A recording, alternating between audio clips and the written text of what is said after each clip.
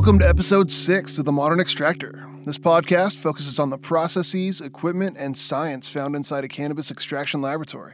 I'm your host, Jason Showard, and I work professionally in the cannabis extraction field. Here in Season 1, we're focusing on ethanol extraction and post-processing, with each episode digging deep into a particular stage in that process. The shows are released in an order that follows the workflow through a lab as material makes its way from cultivar to concentrate. Last week on the show, we had Ray Van Lenten, founder and CTO of TrueSteel, on to help us break down falling film evaporation. Ray hooked us up with some amazing tips and tricks to get the most out of a falling film. He also broke down his decarb SOPs for use on their DR10 decarboxylation unit. That's the same unit that I use, and I absolutely love it. Moving on to this week's show, let's catch back up with our material on its way through the lab. We've performed a cold ethanol extraction in a centrifuge and cold filtered it through a lenticular filter. Last week, we took the resulting micella and ran it through a falling film evaporator to separate the oil we're after from the ethanol that we use to extract it. We're left with ethanol that's going to be sent back and used for future extractions, and crude oil, which we're going to decarboxylate today. We heard Ray's decarb tech last week, but mine's a bit different. Let's get into it. Now, I'd agree with Ray that a nitrogen sparge to push the air out of your decarb unit is ideal, but I've gotten pretty good results without doing it, since, unlike Ray, I remove the solvent under vacuum. First off, fire up your cold trap chiller to protect your vacuum system. The condenser will catch any solvents removed from the crude. I like to bring my crude oil in and hold it at 80 degrees Celsius under vacuum of about minus 30 inches of mercury while it boils the remaining solvent off. It's important not to overfill the unit while doing this, or you can get some bumping of product into your condenser. This is a mess and it sucks to deal with, so don't overdo it. If you end up too full, you can lower your vacuum level a little bit. I bought the 4th ever DR10 from TrueSteel, so mine doesn't have an internal thermocouple to read the process temperature. I usually wait about 15 minutes at 80°C, then kick it up to 90 for about another 10 minutes just to ensure all the solvent's gone. Once I'm sure all the residual solvents are gone, I set my heater to 110°C and start a timer for 40 minutes. Keep in mind that my process temp is 90 when I set that timer.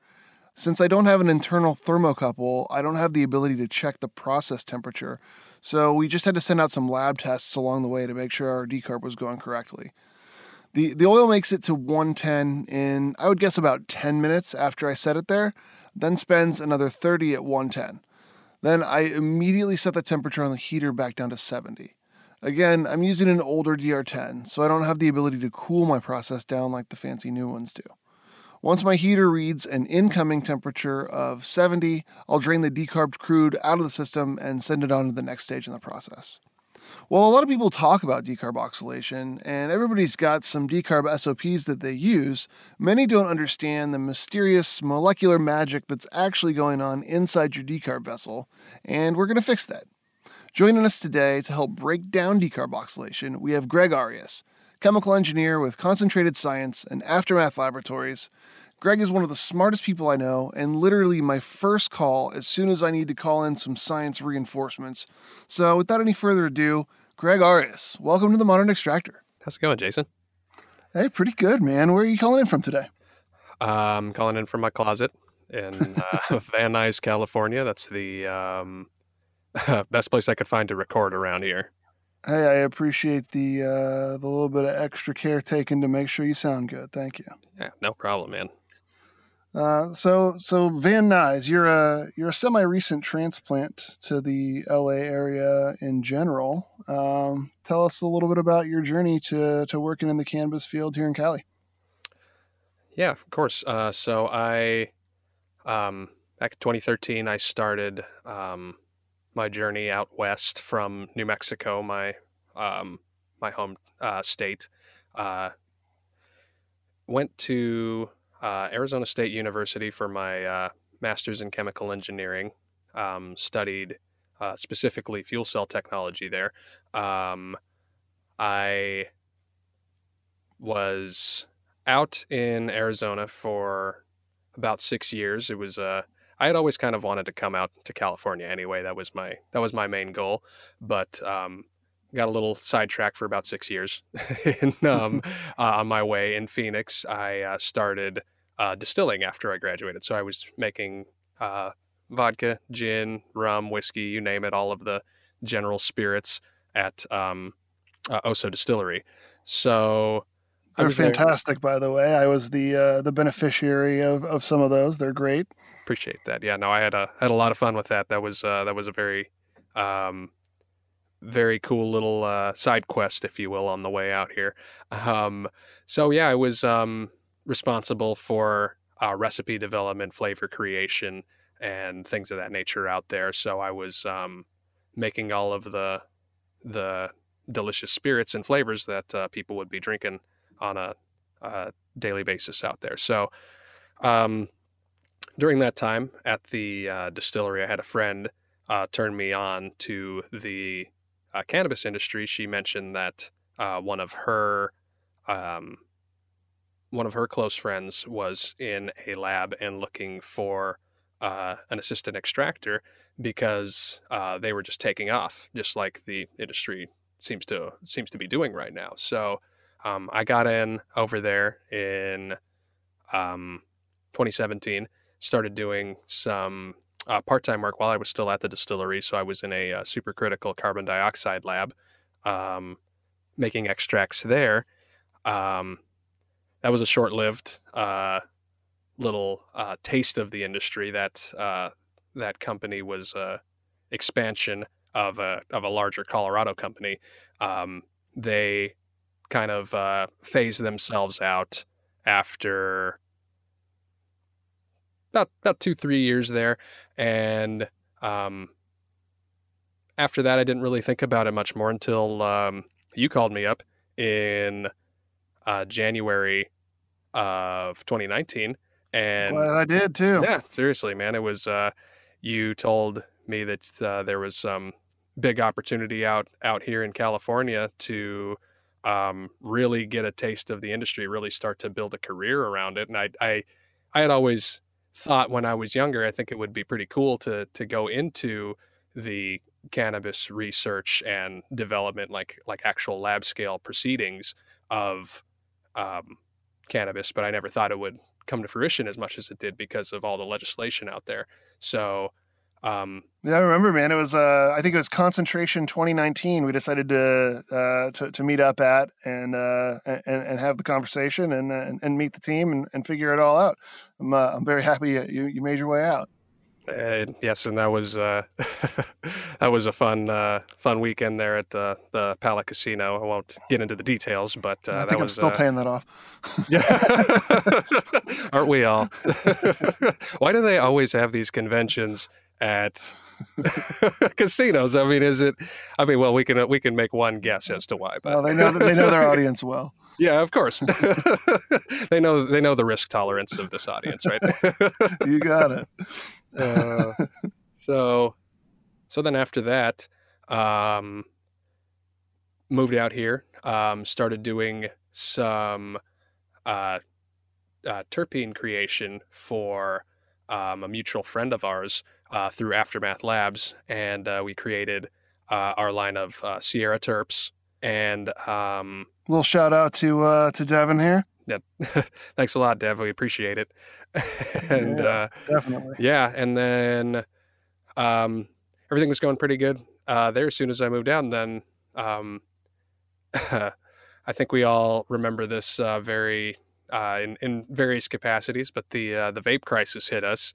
So that being the main outlet for the terpenes, that took a pretty big hit on the entire industry. So we kind of took a step back from there, and it came to a screeching halt. It was pretty brutal. Oh yeah, no, that was a tough time. And then, wouldn't you know it, right after that happened, then COVID hit, and then another couple of hits happened to the industry. So then that led me to having to adapt, realizing that this was kind of the new normal now.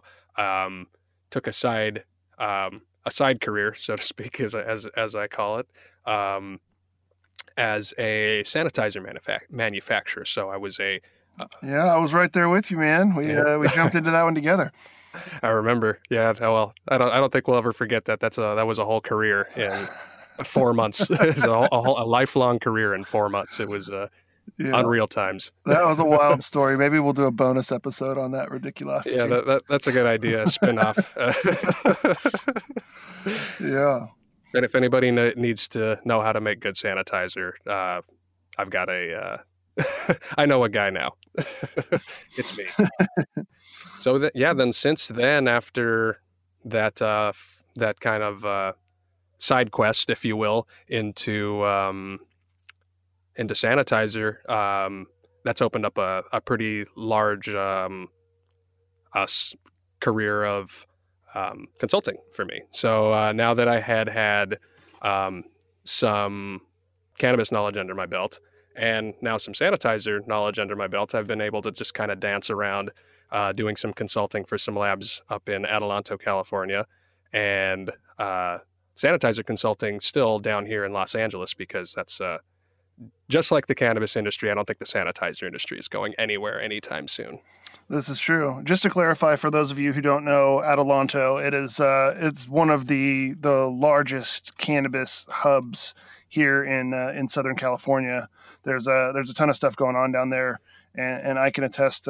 Greg doesn't want to toot his own horn here, but the lab that he's working out there is fantastic. It is a facility unlike anything I've ever seen before. It's awesome.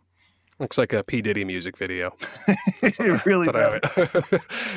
It's well put together. It's very well thought out, and it is modern. It is very well oiled machinery up there, and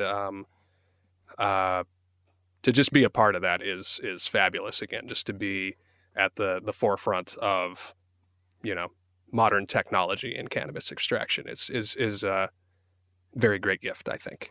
Yeah. Now that you've kind of established a foothold here in town, you're tending to bounce around a little less to just like whoever wants to hire you, and more to whoever's got the hardest science and formulations that they're working on.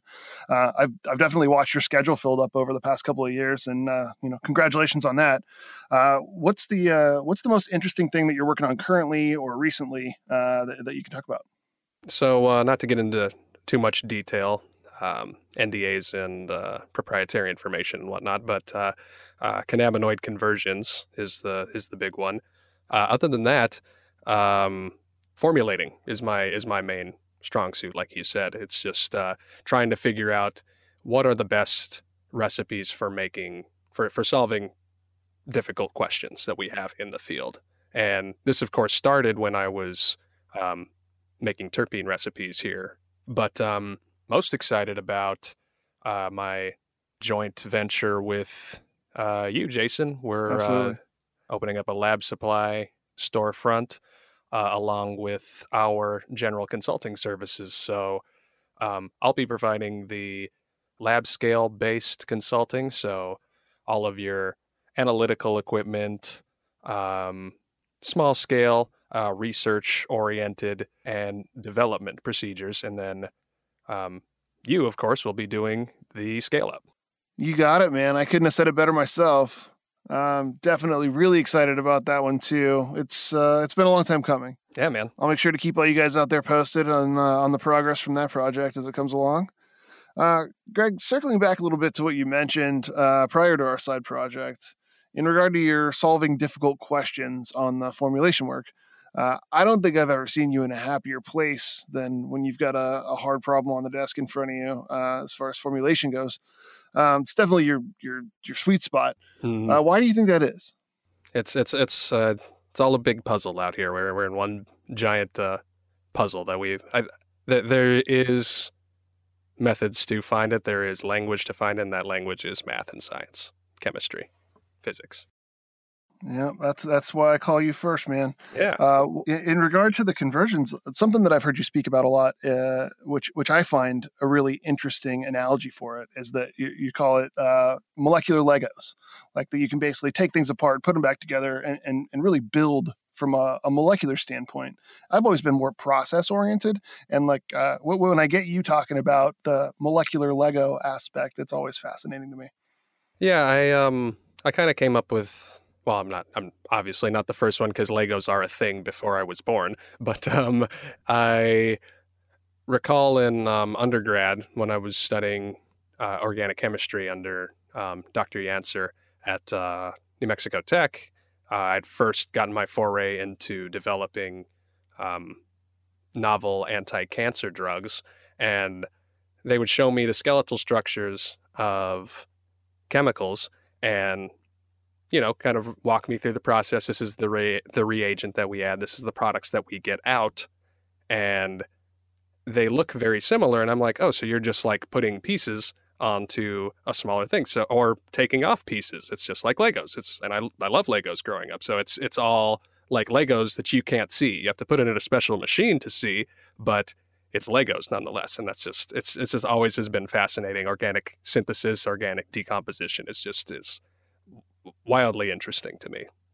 It's a little bit tougher than building Legos, though, considering you got to build Legos with a blindfold, and then finally, after you're done, take it off and see how you did, huh? Hope the best. Yeah, hope for the best. Yeah, that's kind of the magic of it, though, right? Before photography became such a ubiquitous thing, you would take a film photo and hope for the best, and that's kind of what it is, and that's you're taking a little snapshot down here, and hopefully it's what you want, and that's kind of like a pleasant surprise if you do get it.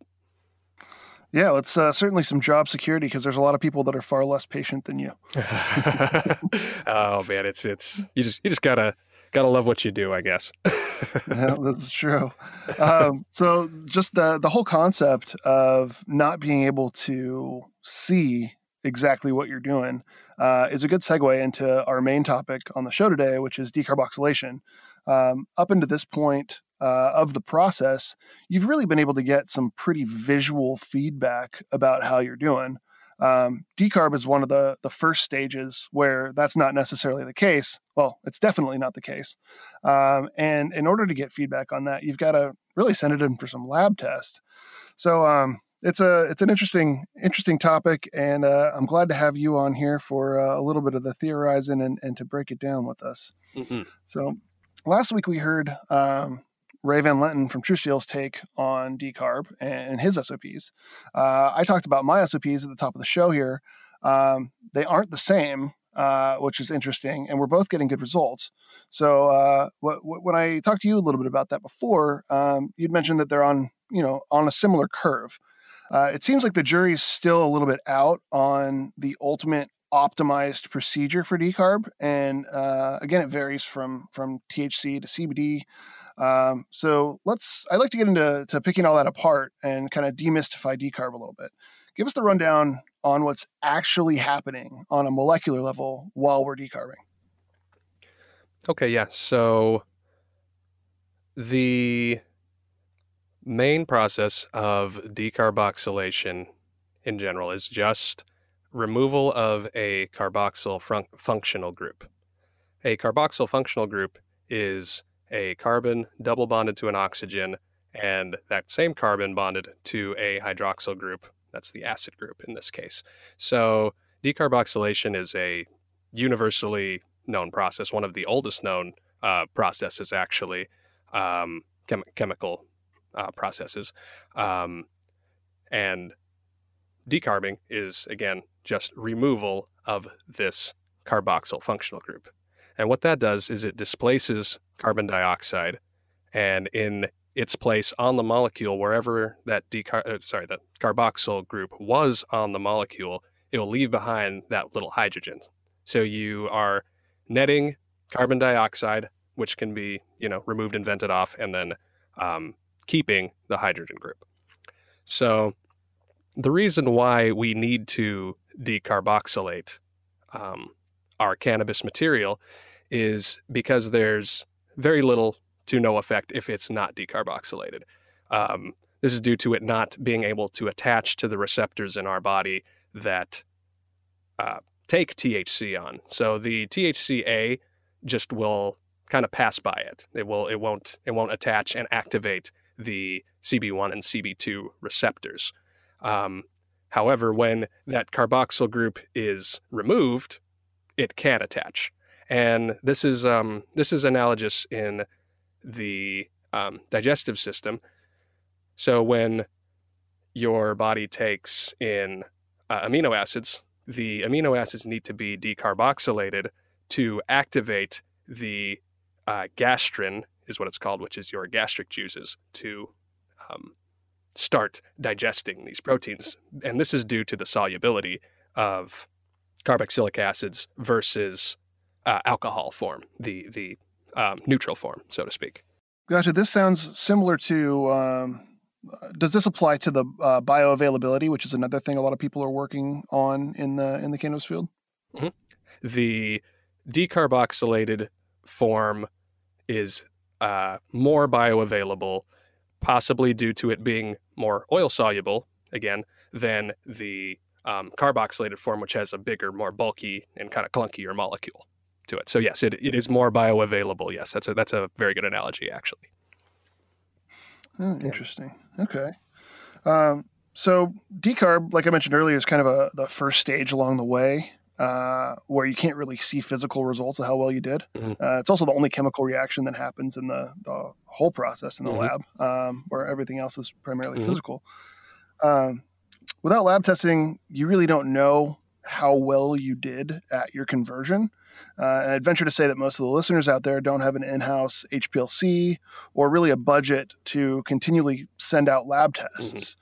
So there's a lot of people out there that kind of found an SOP that worked well for them, probably tested it if they're one of the larger labs, and confirmed that they were doing well with it.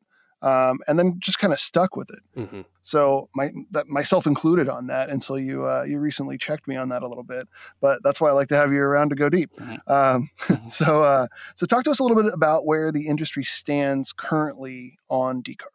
To be quite frank, there is no right way to really know for certain what the correct decarb temperature is, if that makes sense. So as research gets better and better, as we really start to understand the actual process itself and really start to shore in on the temperatures and the times and conversion efficiencies that we need, we can get a really good idea of what the optimum temperature and time is. But as of now, there is not so much an accord, because most of the research takes place under wildly different conditions. You have people just decarbing straight flour. They just take the flour, grind it up, and then put it in an oven in an open container. You have certain people taking it and putting it in high boiling point solvents, doing a liquid phase decarboxylation. You have certain people doing it in a vacuum oven. You have the list goes on, but really, it's not the goal of our scientists to say we know exactly what it is. The goal of these science papers and all of this literature is to try and prove ourselves wrong, really. We're trying to make it better every time. We're not trying to tell you exactly the right temperature to be decarbing at. We're trying to tell you, here's a jumping off point. We have this, we have this temperature, we have this time. Give it a shot. What do you have? What do you get out? Let's compare results. It's about collaboration. It's about trying to find trying to find that unattainable goal of truth, of what it really is. And will we ever find it? I don't know, but I mean, I can definitely give you the tools to get there. It's a breath of fresh air to hear that, because in the cannabis industry specifically, there's a whole lot of secrecy, everybody trying to protect IP, and just a ton of people telling you that they know exactly what the best SOP is and the best way to do things is. And really, we're not there yet. No. And again, I mean, it is such a new field. Not terribly new. I mean, I'd been looking through the papers, and there's evidence of extraction and decarb going back to the 70s. I mean, it has been documented, and we're getting better at it. But again, yeah, we don't know for sure. But I feel like the point of this would be to at least give people an idea of where to go if they want to try it on their own, because I think that then from there, maybe they can find out what works best for them and possibly what works best for somebody else. I mean, it's a give and take. Yeah, I think it's important to point out here also that, well, you say we don't know for sure. You say that kind of thing when you are 99% 99% of the way to an optimized procedure. Mhm. I think part of what you enjoy about science is trying to get that extra 1%. Yeah. But like a lot of your procedures nail it pretty well, and then you can, very easily turn around and say we're not sure. So I think it's worth pointing out that that you're pretty good at this. Yeah, I not to draw back on the conclusions we made before, but I think a hand sanitizer kills 99.9% of bacteria. I want that 0.001 and that 0.00001, because why not? let's make it a little bit better. Let's shoot for a little bit better every time. That's why I love you, sir. That's why we're here, man. I do think it's worth circling back a little bit to talk about. You were talking about the different methods people are using for decarbing. Mhm. Since we're specifically talking about taking the leaf material or the biomass all the way through to a concentrate, such as distillate or isolate, in this show, I would say that the industry standard here is definitely to take your product to an oil state, as we've run through in the previous episodes in this show. And then while it is in an oil that has had the majority of the solvents removed from it, 99% of the solvents removed from it or something to that effect, to then turn around and decarb that oil, is the current industry standard. So that's, I think, just worth circling back to there from an educational standpoint, for the folks listening at home. Absolutely. So then, along those lines, there's a bit of a curve for the efficiency, the conversion efficiency, for this. Can you elaborate a little bit on that curve? Yeah. So I'm sure anybody who's done a little bit of digging has come across a similar curve like this. They see a slow parabolic rise of conversion efficiency over time at a certain temperature, and then after they reach that temperature or go beyond that temperature, the conversion efficiency suddenly drops back down. So what that's saying again is you need it to be a high enough temperature to convert the maximum amount of THCA to THC or CBDA to CBD without loss of product. The main consensus that I'd been finding was you have to go at least above 110 degrees Celsius to really start getting that reaction to take off. The decarboxylation reaction happens no matter what over time, and you could just let it sit there and it would eventually decarb. And that's why, like your parents' stash might have a little bit of already ready to go stuff as it is. So who knows, maybe you could get a little bit of buzz off of that. Moving on from there's been a lot of press recently regarding the differences between THCA and CBDA regarding decarb. I've seen a lot out there about low and slow for CBD, and I agree with that.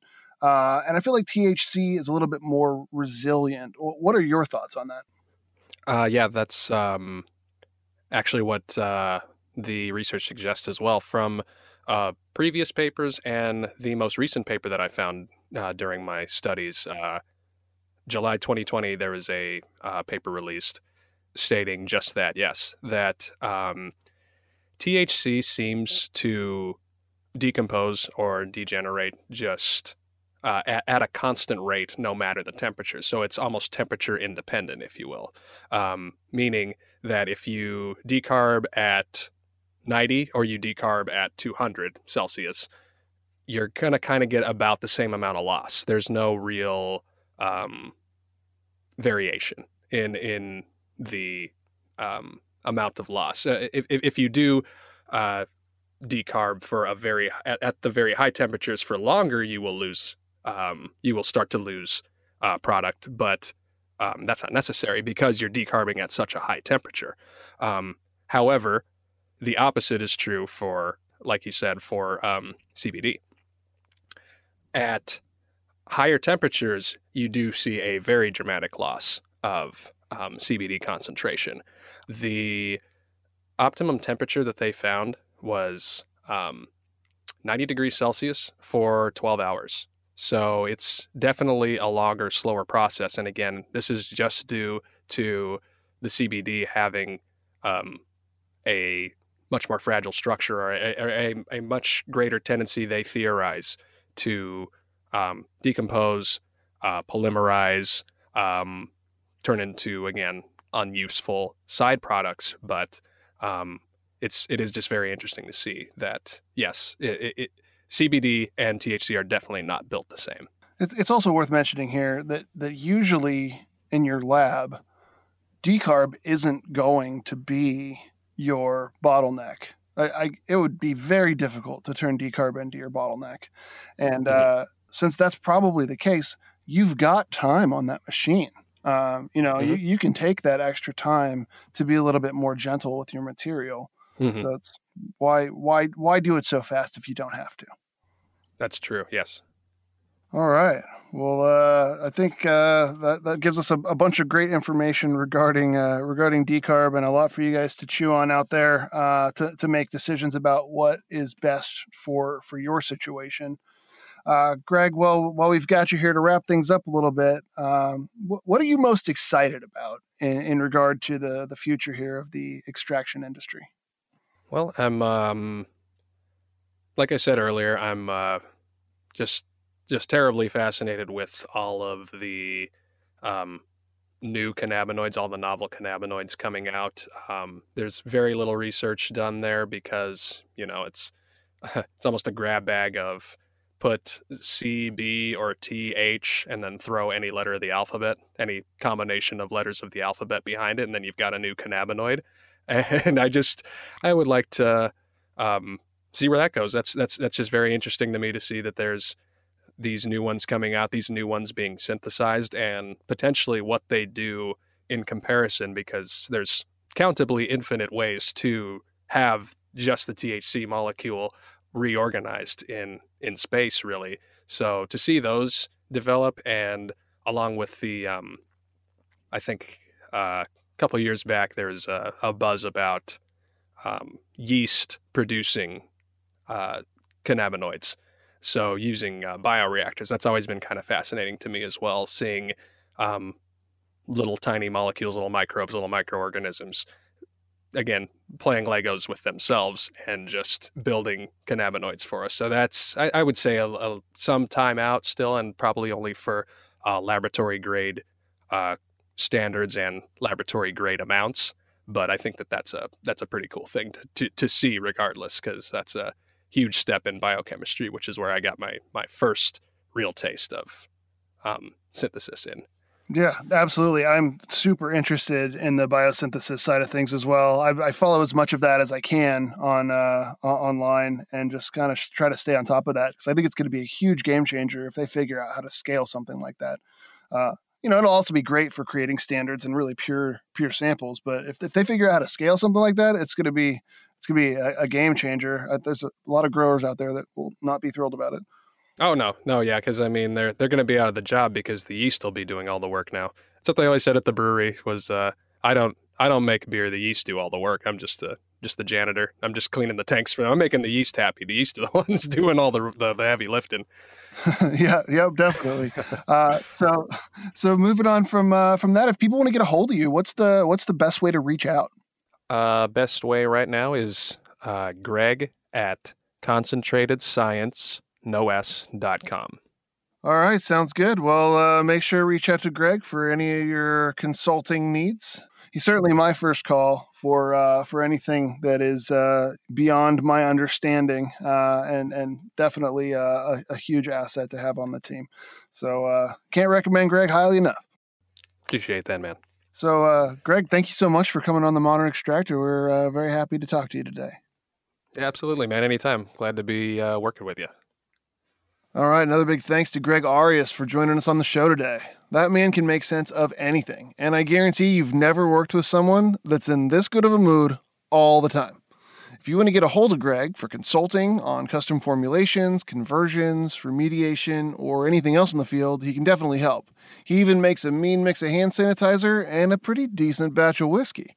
Reach out to him via email, greg@concentratedscience.com. As Greg mentioned earlier in the show, we're joining forces for a venture into consulting services and lab supplies. Right now, we've got the supply chain side of things worked out, but we're still working on building websites and polishing up the public-facing side of things. It was going to be next to impossible to have Greg on the show and not talk about it, so you guys got a little bit of a sneak preview before the official launch.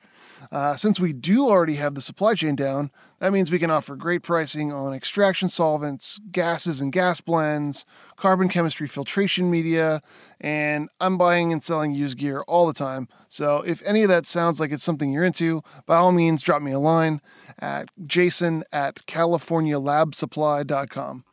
As always, if you want to hear something specific on the show, let me know. Email me, jason@modernextractor.com. Make sure to follow the show on Instagram, _modern_extractor. If you guys like the show, please subscribe and give us a rating. The more subscribers and better ratings we get, the better guests I can book for you here in the future. Stay tuned for next week's episode, where we'll have John Hart, founder of Chemtech Services, on to break down distillation theory and what's happening inside a wiped film evaporator. A big thanks to Isauta Venegas for handling business on the social media side of the show, and a warm welcome to all you new listeners. We're up to 19 countries people are tuning in from now. Thanks again to everybody for tuning in to The Modern Extractor. New episodes are out every Tuesday. I'm Jason Showard. Let's talk soon.